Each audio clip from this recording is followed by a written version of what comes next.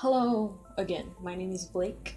I've been battling hardships my whole life just like anyone else.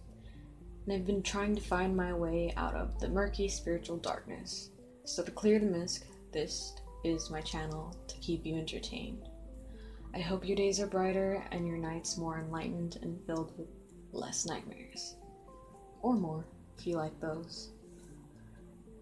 As most paranormal investigators know, spirits can become earthbound from several different ways. But all have one thing in common. Every event which leads them to becoming earthbound is almost always a traumatic death. Then there's spirits who are just too afraid to pass on. There are also spirits who have no clue that they're dead, because they die so suddenly. This life can be harsh and with the ending that's not quite what you expect. So here's 12 signs of a haunting.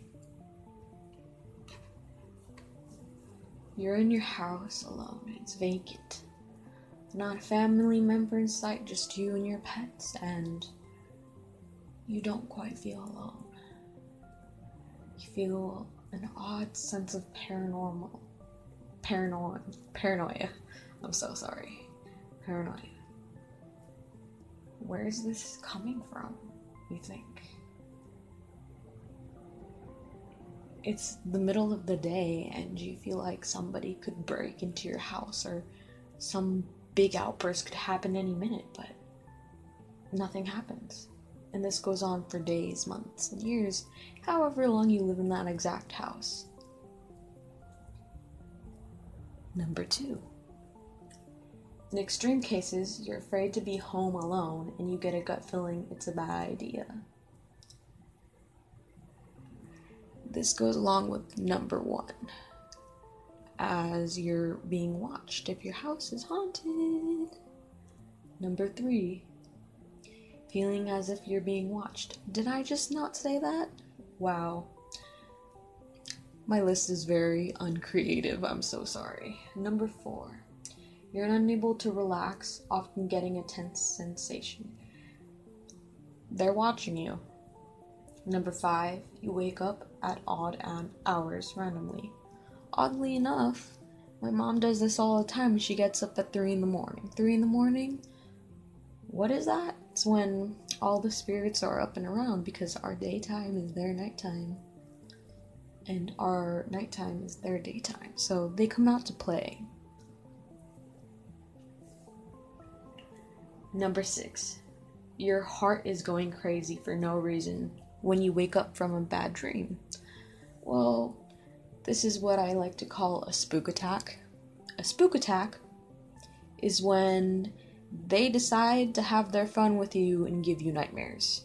And this will correlate with all the other numbers as well.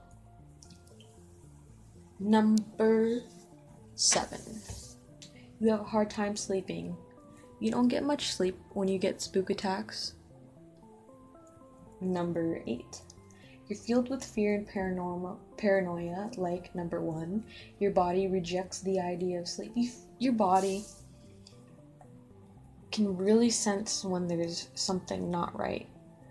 Have you ever had one of those nights where you just can't seem to sleep even though your body is just so tired?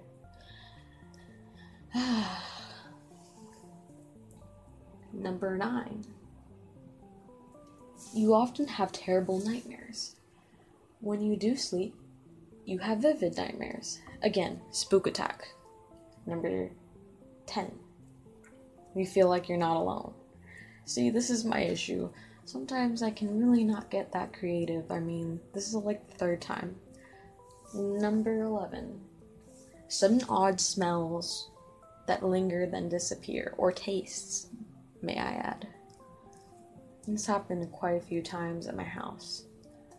One time there was just this odd odor, like sulfur or rotten meat. And if you know a lot about spirits and you've read a lot about that stuff because you're interested in the paranormal, you know that's not such a good sign. Number 12. Objects moved from where you put that. That's called apportation, sweetie, and it's not fun having your stuff moved around or fucked with. Oops. I'm supposed to say that. Don't tell anybody.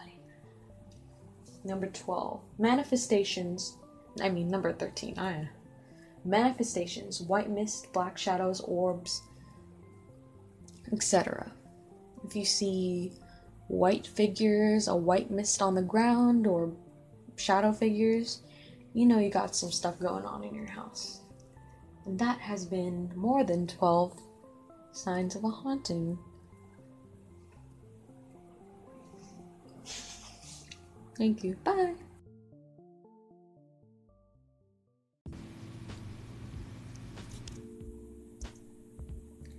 Hey, I'm Blake Escape, and this is my podcast. Does anybody believe in ghosts?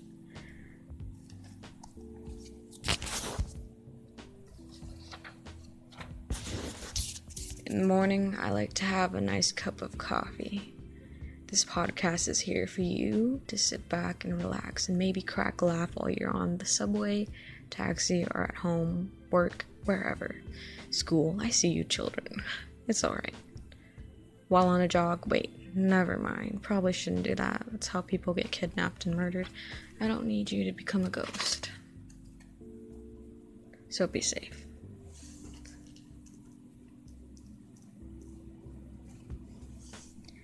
As you've guessed it, this is another paranormal podcast. But wait, I'm also recording this in my haunted house. You know, I probably should have thought about this before recording. Oh wait, I did, from the comfort of my own toilet while writing this script. And the spirits decided it was funny to sing Twinkle Twinkle Little Star. This is what I have to live with.